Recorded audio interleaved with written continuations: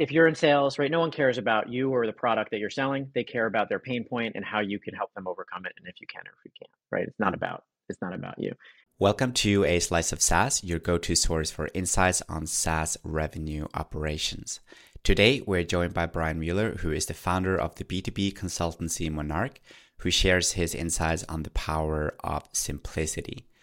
So join us as we discuss why going back to basics can be one of the most impactful decisions you've made when it comes to business growth, and not to mention giving you a much higher success rate when it comes to the adoptions of new processes and tools such as your CRM. Let's get started.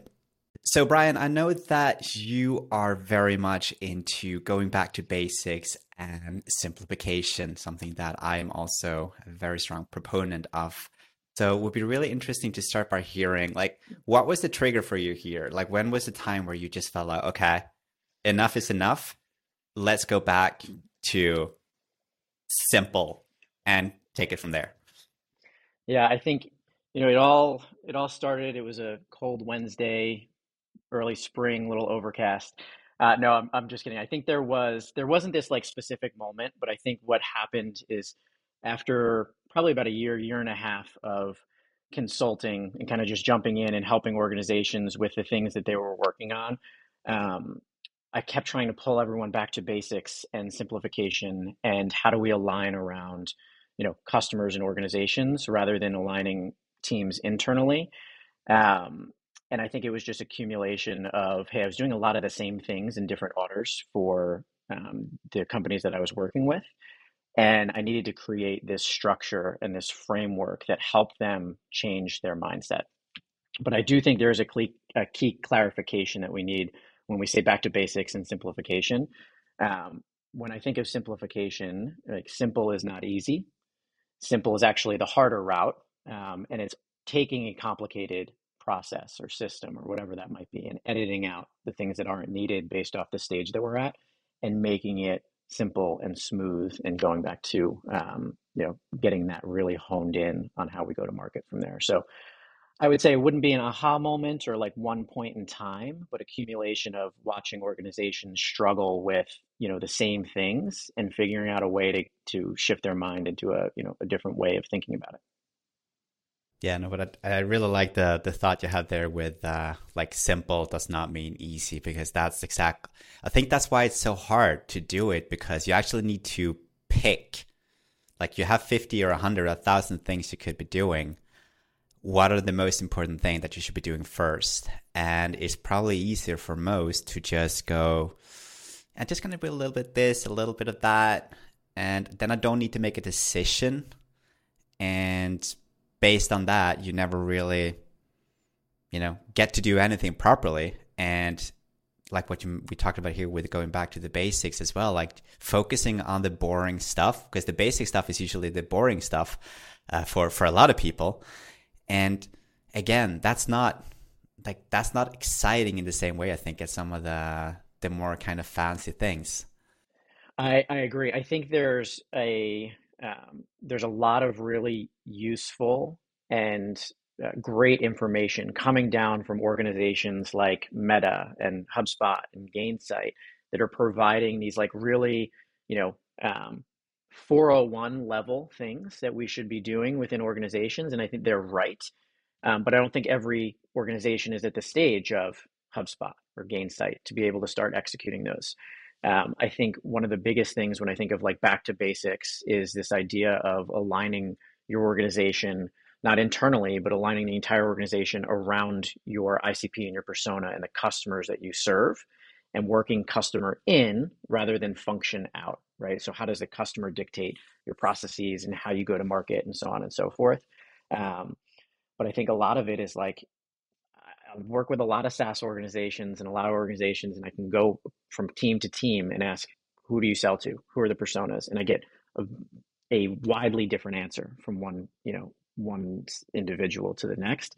And I think that clear definition of ICP and persona has to be the starting point of getting back to basics. Yeah. I mean, I usually find that, going and asking multiple different people, and I'm a really big fan of that kind of a little survey to more than just the people you work with, because you get so much interesting information there, especially in terms of alignment. And as you said, it's very rare. I mean, we're both ex HubSpot, and Yeah.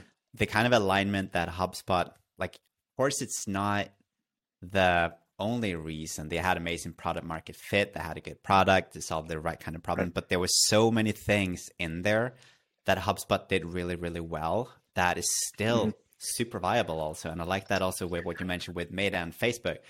So for a lot of the smaller companies, like, don't copy what HubSpot is doing now, maybe, but copy what they Yeah. did 5 years ago, because there's a lot of good stuff in there as well. And they really got a lot of the basics right. Um, and the Well, personas, Andreas, yeah, if we go back to the personas, right? We were yeah, both ex HubSpot. We are thousands of miles away. I'm located here in the Midwest in the US, and I can guarantee. Do you remember HubSpot's personas? Do you remember who they yeah, were? like marketing Mary, sales Steve, and owner Ollie. Exactly. And I can guarantee you, you go to the 7,000 employees that HubSpot has right now. I'll put 90% of my money that 80% of the people at HubSpot can name those exact personas that you did, right? And we're across the globe in different areas, but it was so naturally ingrained in the organization that we all know the pain points, what the day in the life of that persona looks like in the organization. And I feel like, and I want your opinion, like a lot of the organizations that I work with, the persona in the ICP it almost feels like a throwaway exercise because they want to get to, I want attribution reporting and I need sales funnel metrics and closed source to track back to where I put my money and things along those lines. And no one knows who they're selling to, right? You go ask 7 different people on the sales team and they're all giving you a different answer of who they work with and who they sell to. Right. And I think that's where you go to this 401 stuff that, the Facebooks and the HubSpots and things of the world talk about, and they didn't start there, right? They're there now, but we need to get back to basics based off where you are as an organization. And that's just knowing who your customer is, right? And ingraining that, and I call it finishing the swing into the organization of taking those personas and really building your whole organization around them. Yeah, no, but I do agree that persona, I mean, very classic. Also in the old agency I worked with, that was more kind of a traditional inbound agency. Like, everyone had a persona from before because they knew they were going to do it, and it was always a case of, yeah, we created it, we never looked at it again, and then we did a new persona. I was more in the sales part, so I actually cannot comment on how much or little we used it there. But it was very common that it was a throwaway exercise, most likely because some people know they have to do it. So it's more about checking the boxes and saying we did it than actually thinking about, like, what is the outcome you're looking for with this? Like, why do you do the personas? Why do you do the ICP in the first place? Is it to tick a box, or is it actually to looking from a customer's perspective, how can we create a really good journey for the specific people we want to talk to, daring to not talk to everyone? And I think that's another thing as well with the communication and positioning. That's a whole different topic. But companies are so afraid to be specific in their communication because they think, if I don't address every single pain point that everyone have, like, we have imagination. Like, if I see a chat tool, like, I can think about use cases for that you don't have to specifically write about. So just because you don't write everything doesn't mean that you lose everything, but it also means that you're just confusing if you try to cover everything. And if your persona is everyone, and your mission is sell to everyone and solve everything, it's not very specific and not very useful. Yeah. What's what's the say? What's the saying? Sell to everyone, sell to no one, right? You need to. A lot of organizations that and you might be able to correct me on that quote there, that I work with, they're hesitant. They're like, oh, but there's revenue over there. Like, I don't want to like not sell to them. And I understand that there's this natural instinct of fear of missing out on like the potential of the opportunity or the revenue that could be there. But if you get hyper focused and streamlined on who you sell to, who you serve the best, who you actually can have an efficient process of servicing, it is it's a game changer when you get back to that basics. And again, I call it finishing the swing. So like a tactical thing that we do for organizations is, as they build out their persona and like who they sell to in ICP, we go into HubSpot, we work specifically with HubSpot, is we will build workflows and do persona tagging and so on and so forth. But we bring up this sales view of the world for sales reps. So they can, imagine a world where you pop open your dashboard and you say, okay, here is marketing Mary at this life cycle stage. And typically, her pains are at this point, enroll in this sequence or send this specific messaging. And now they can block and tackle based off that persona and ICP getting operationalized into the organization. But this brings up another point that it kind of goes back to my aha moment of like where things, like how to articulate this. So there's a tennis book. Are you a tennis player? I really miss playing tennis. It's one of the things that I have such cravings for. Really? But I haven't done it for like 10 years now. And my rackets got stolen, actually. Story for another day, but they all got stolen and I need to buy new ones. And then I never got to it. But yeah. So I am not a tennis player. And the book is called Extraordinary Tennis for Ordinary Tennis Players. So they explain this idea of the winner's game and the loser's game, right? And I think this goes back to our analogy of like, don't do what HubSpot's doing now. Don't do what Meta's doing now. And they articulate it in the way that like the loser's game is kind of amateur tennis. And 80% of points are unforced errors, right? So all you have to do in the loser's game is get it back over the net, right? Is make sure that you focus on the basics and let the other person make the mistakes, right? So you don't want to create those unforced errors. And I think of that of like when you're starting out is understand your customer. Just get the right message to that right person at the right time, right? You don't have to have these like beautiful shots like Serena or anything like that. And then when you get to the winner's game, right, 80% of points are made off these like masterful shots, right? You're past the basics and things like that. But your winner's game is you have to execute with absolute precision and like these shots that nobody else in the world can create. That's the HubSpots, the Salesforce, the Metas, that they're there, right? You should not be going and trying to make these beautiful shots. That's where you're going to have an unforced error, where you need to understand what game you're in, which is the loser's game for how they phrase it, and make sure you get the basics done. You execute with discipline and consistency. You let the other people make the errors, right? You let the other startups in your world try these masterful shots and fall and miss, right? And then outlast. That's where I think that was. Sorry, go ahead. No, go ahead. Fire. That was like my aha moment of like, that's a really good way to phrase it. Like, I think a lot of organizations don't know which game they're playing, right? They're playing the winner's game when they should be playing the loser's game and focusing on just get the ball over the net, right? Just get the ball back over the net. So that helped me understand or kind of put in my mind like a frame of like, where are we? What should we be focused on like this very detailed attribution reporting at this stage? Probably not. We should be building the foundation that we can report on that stuff. But what we're prioritizing, right? If we do everything, we do nothing well. So what we prioritize right now is ingraining the persona, getting that customer lifecycle journey fully built out and understood, matching our messaging, matching our outreach with that. And I think it's understanding that you're starting off in the loser's game, making sure you don't make these unforced errors. Yeah, no, I think it's there's so much truth in what you're saying there, and I kind of like the loser's game analogy there, because I mean you can get really far. I remember when I was younger, and you had it's called gneta in Swedish, where you just loop the ball. It's like super kind of you just throw it over the net back. Like when you're like 13 and less, the people who did that game, they were killing it, and it was so annoying because they just got it back and you made the forced error. So it was really like that, and I was evidently not playing in the top leagues, and it won, and I lost those games. The games you were winning were when the other player tried to do better shots than you, and they tried to make the cool shots. Works every now and then, but it's not a yes. Gneta. What was it? Gneta.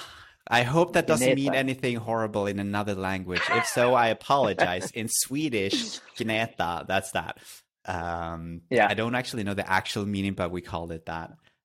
But also, I Okay. like the thing you mentioned there with like in HubSpot, the personas, the basics, and because Hmm. there's so much things people are very focused on. Oh, we are only using 10% of HubSpot. I'm like, fantastic. Why do you want to use the other 90%? Like the question Yep. shouldn't be how can we use all of HubSpot? It should be like what are we like who are we trying to sell to? What are we trying to do? Yes. What's the outcome we're looking for? What is the stuff that we need that will get us 80% there?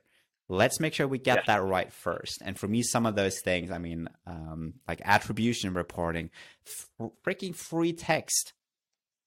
How did you hear Hmm. about us?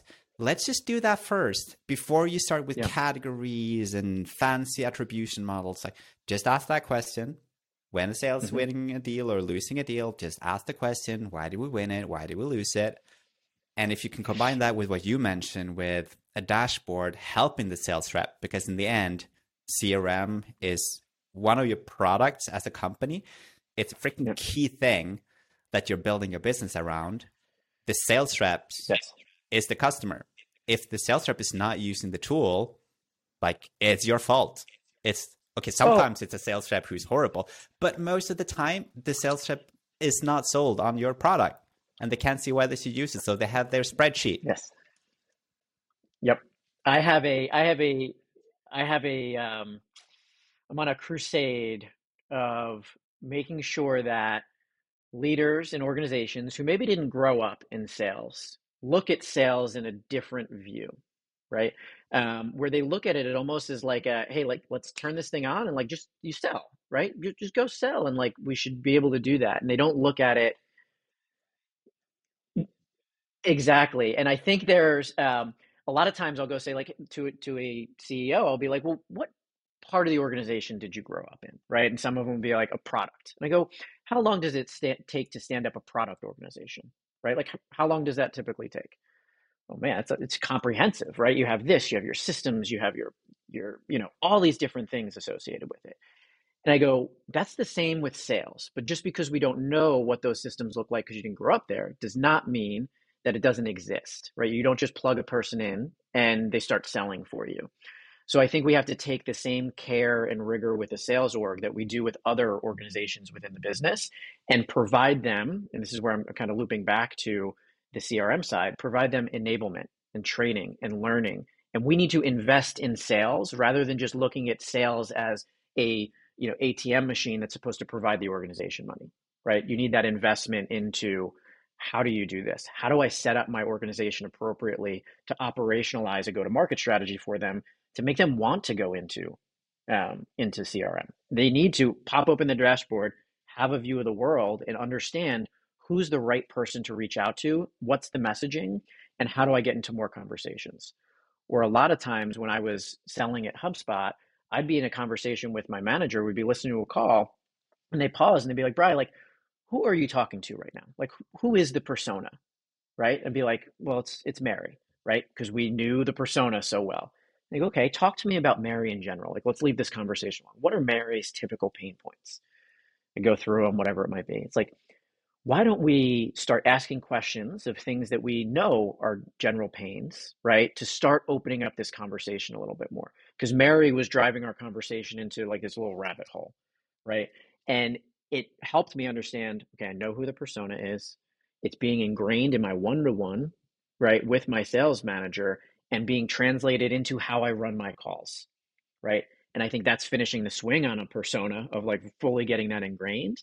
And then also giving these dashboards of like what messaging to what individual at what portion is in, or at what point in their customer journey is another way to continue to finish that swing on an ICP persona, basic stuff. Get that right and continue to execute. And that's the thing with that as well, what you mentioned. Like, it's again going back to the basics because what you're focusing on there is like, what are the top 3 or 4 problems that this persona typically have?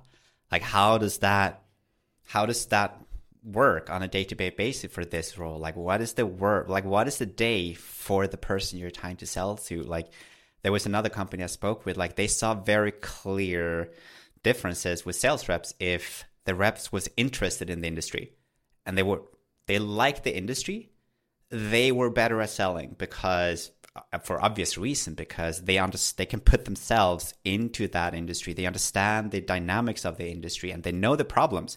if you just have that and you can drill that in, and that goes into so many different things. Like that's like the basics get you super far. Like all the top performers at HubSpot, they got the basics right, and they're all telling you, like, I focus on the basics. The first 6 months, go by the rules, go by the book. Don't try your fancy shit yet.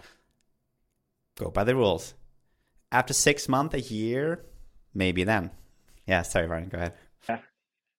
Yeah, yeah, exactly. No, and I think it's like it goes back to like even when I think of like what a ramp for a sales rep at HubSpot looked like. I was, lucky enough to work in the sales org. I was the global sales trainer at HubSpot, and we really focused on measuring how quickly we can get a sales rep to ramp, right, to full quota. Um, and I'm not going to share what the metrics were. I will in a second here, but I get into organizations and they're like, month 2, this guy should be and gal should be knocking on doors and closing deals and getting things going. It took almost 9 months to get a rep fully ramped at HubSpot. And we worked to try and get that down to 6 months, and we measured it and we tried to figure out these trainings and efficiencies to be able to do that. And I think there's this misunderstanding of how long something like that takes, right? Of being able to do it and getting them to focus on the basics for this first 6 months and getting those fully ingrained and letting this thing build. And not overcomplicating what this does and putting pressure on the sales rep to try and achieve in a place where they shouldn't be achieving at a certain point in their career. But I digress from the main topic that we were talking about. But No, well, like we've done that quite a bit already, so I think let's just keep that rolling. So one thing, I mean, as well, like with the sales, like we talked about here, and we also talked about the 401 versus the 101 of complexity. It's also like selling. I'm sure you remember when starting to sell at HubSpot, for example, the first minute was trying to repeat HubSpot multiple times and spell out the name, and everyone around you were like HubSpot, HubSpot, HubSpot. It's very different selling in that kind of environment to selling, oh, cool, you're calling, because that was a dynamic 3 years later. Oh my God, you're from HubSpot. That's really cool. That sales conversation, you can't even compare those two processes because they're completely different. And that's, again, why the 401 is really dangerous, and it can take you into some over-engineered solution because that's what the cool kids are doing, even though you're not a cool kid yet. You're just, was it a loser? Was that what you said? Yeah, it's a That was loser. You're what the playing book, the losers what game. the book said. What the book said. Yeah. Yeah, exactly. You're not losers. You're just playing the loser game for unforced errors. But I think, like, and going back to like sports, like, and I think there's no better analogy than like sports or like you go to the gym, right? You lift weights. Like, you don't get into the gym and you don't start lifting 300 pounds right away and doing all of that, right? You need to work up to it. It is that's how you get injured. That's how companies get injured because they're at this early stage and they're focused their priorities on uh, attribution reporting. I'm just going to pick on attribution reporting for a little bit because like it's the holy grail of like people want perfection, but that's not like no one's got attribution figured out completely. So just we'll kind of table that for another conversation. But like they're focused on that rather than finishing the swing and ingraining it into the sales process, the marketing process, the onboarding process, and everything across the front office. Um, so I think it's going back to the gym, right? You start at a specific weight, you start, and it's disciplined, consistent execution over the long term gets you to a place where now you're doing your 300-pound reps. Now you're doing sophisticated attribution reporting or automation or whatever it may be in the organization. But you don't get there from day one. You don't get there from year one, right? You have to build up to it. It's like going to the gym. It's like weights and being able to make sure you don't overextend your bicep on day 3 in the gym because you think you can lift like the guy next to you. Yeah, and I really like that. I also go back a lot to sports, even though I do work out, but I don't watch sports, but I find it to be such a good analogy in Yep. so many different ways. And you can work that there as well. Like even if you've been working out for 3 years, if you skip the basics, tension, you're Yeah. still gonna get injured. And Stretching. that's it. Yes. Stretching and keeping tension in your body when you're doing it, having proper form. Hmm. The basics you can do more, but you still need to have the basics. And I think that's kind of what we kind of came in intending to kind of dive more into today. Is like the Yeah. thing they were like, you got to dare to go back to the basics. And even if you are a bit more advanced, you can still go back and fix those basic things while also doing some of the fancy stuff. But just make Yeah. sure you get that right. And as we talked about before, because Bryan had to go a little bit soon because we ended up having a 30-minute pre-podcast conversation about everything. All things. Um, Yep. but like drawing out the process as well, like there's so many that like they skip the persona, they skip the ICP, or they have it a little bit, and there is no journey, there is no Yeah. process map, and there is no nothing. So when you go in 3 years later and you say, okay, so what do you have here? What's going on? It's like, oh yeah, we have a document that someone made 4 years ago, and it's Hmm. 25 pages, and we don't really know what that is. So it's very difficult for anyone to go in and figure out what's going on. And the process is impossible because it's like, I don't know, there is a workflow that does something here, but we don't really Yes. know why. Yep.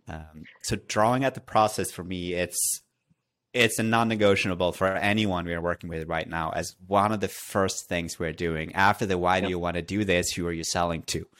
It's like, Yeah. okay, what's the process? Well, yeah. Who are you selling to, and then what is the customer journey that they go through in order to, decide on a solution like yours? So we actually, I worked with an organization. This is a real life story where we they kind of rolled their eyes. I was like, we're doing a customer lifecycle, mapping exercise, and and they're like, all right, we've done this, Bry, and I'm like, okay, great. Let just give me the leash to do this for a little bit. Um, and we went through, and what we found, the key point that we found, right? We documented, awareness, consideration, decision, all the different steps, and then post sale as well. And I go, okay, so when does somebody typically get like frustrated, like at post sale? Meaning like they're like, dude, I shouldn't have signed up for this. Buyer's regret, remorse, whatever it might be. And they're like, usually at like the 3 month mark. Um, we People are like, man, I thought I was going to see value. I'm frustrated. We have more support tickets tick up, whatever it might be.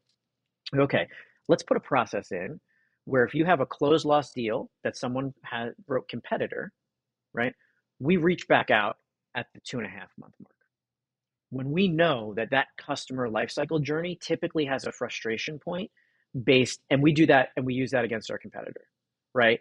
Now we can implement, because we know what it's like internally in ours. It's probably not too dissimilar from our competitors, and we can put these key conversations in. Now, this was an organization that didn't work within like annual contracts, and they'd have to rip and replace and all that different stuff. And it worked beautifully, right? They had a win back percentage that was pretty significant based off zero because they weren't doing it before. They never thought about executing that way.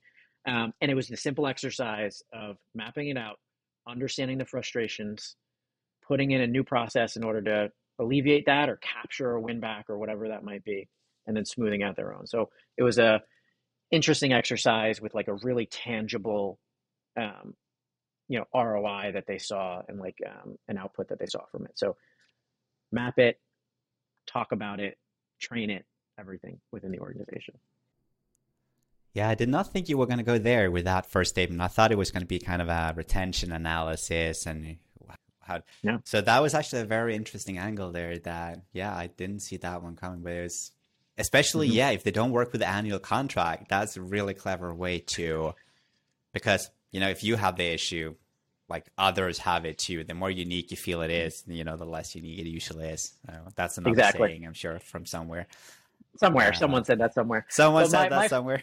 my favorite saying is originality is the art of concealing your source, right? So it's just, just don't tell people other people said it. It was from you, and that's originality. I mean, AI is one big like paraphraser, right, of thoughts. One big copywriter.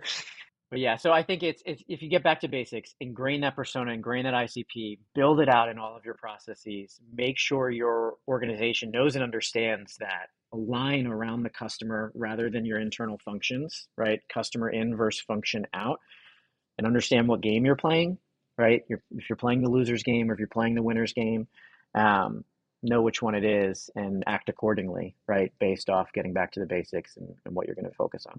Yeah. and dare to do the things you're choosing to do properly. Like it's like what we said Hmm. before, and we talked about before. Like anything worth doing is typically worth doing properly, and if it's not, Yes. then you might consider actually putting that on Not the doing it. back burner for now at least. And that doesn't mean you never have to do it.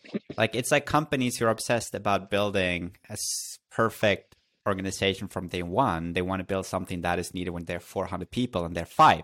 Like don't Hmm. do that. Everything is going to break anyways. Don't worry about it. Worry Yep. about it when you're at 390 people, not when you're five. And I think plan for like, hey, okay, we're gonna try and we know what we're going for, so we'll build some motions in there right now, but it's not our main priority, right? And this is the thing, you should be able to go to anyone in an organization and say, who do we sell to? And they should be able to answer. And what is your number one priority in this organization, right? Because I think you said it. If you prioritize everything, you prioritize nothing, right? And if they can't say that, you have some getting back to basics to do within the org. And no matter how big you are, you still need to do the swing properly. That's never going to change. Like the fancy stuff 100%. will, but not the swing. Everyone is like looking for this silver bullet, right? We all look for it. We all want those quick wins and things like that. But there's nothing like getting into the gym, lifting the weights, and 5 years later, someone's like, "Man, this guy's an overnight success." It's like, no, it was 5 years worth of, you know, uh, being in the gym early mornings when no one was watching me do it. It's the same thing with it was 5 years of reaching out to the right people and building that awareness at the right time, and then finally, people started to pay attention and we started to get it, and we built those basics into the organization. And if you're owner, no sleep for 5 years. That's also the fun part. But Bryan, I think you are starting to get late here, so let's just round out with final question that we yeah tend to ask everyone here as a final little piece of thought. So looking at your kind of journey so far, what's an insight that had a very big impact on your private and or personal, like private and or professional life? I'm rambling now. Private and professional. I think Or it doesn't have to be both. no, I think it is both, right? And I think it goes back to what we're saying, right? Throughout the whole podcast is the more it's not about me, right? It is the more I put myself in somebody else's shoes and understand that, right? Rule number one is don't talk about myself. Rule number one is don't talk about Monarch. Don't talk about how about, right? It's about the person on the other side. So personally, right? The more I think about, okay, where's my wife at? What is she doing? How much does she have on her plate? And how can I, do the dishes one night where she doesn't have to or whatever it might be? Because that's one thing that she does a ton and I don't. Um, and I kind of take that perspective of like it's not about me, right? It's about somebody on the other side. It revolutionized my conversations. It's revolutionized how I think about going to market with organizations and how I live my life and my relationships. So I think it's the other person first, then me, um, has been a big shift in my perspective in business and life.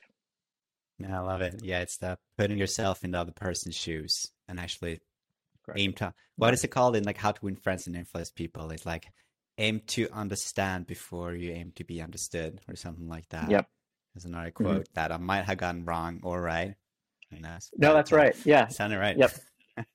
And this is the thing when it comes down to it, like if you're in sales, right, no one cares about you or the product that you're selling. They care about their pain point and how you can help them overcome it, and if you can or if you can't, right? It's not about you.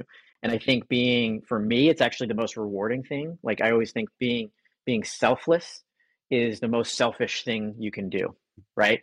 And being able to like give to the other person, man, it's so rewarding. It's so filling, right? In my personal life. And then if you take that and bring it into sales and being able to do, help someone overcome their goal and make them the champion, make them the star of the show, that has kind of been a big shift in how I view everything. You make someone else feel good. And we all know how long Yeah. you can remember some of those feelings. Like you still remember some Yeah. stuff that happened to you or someone who said something 20 years ago.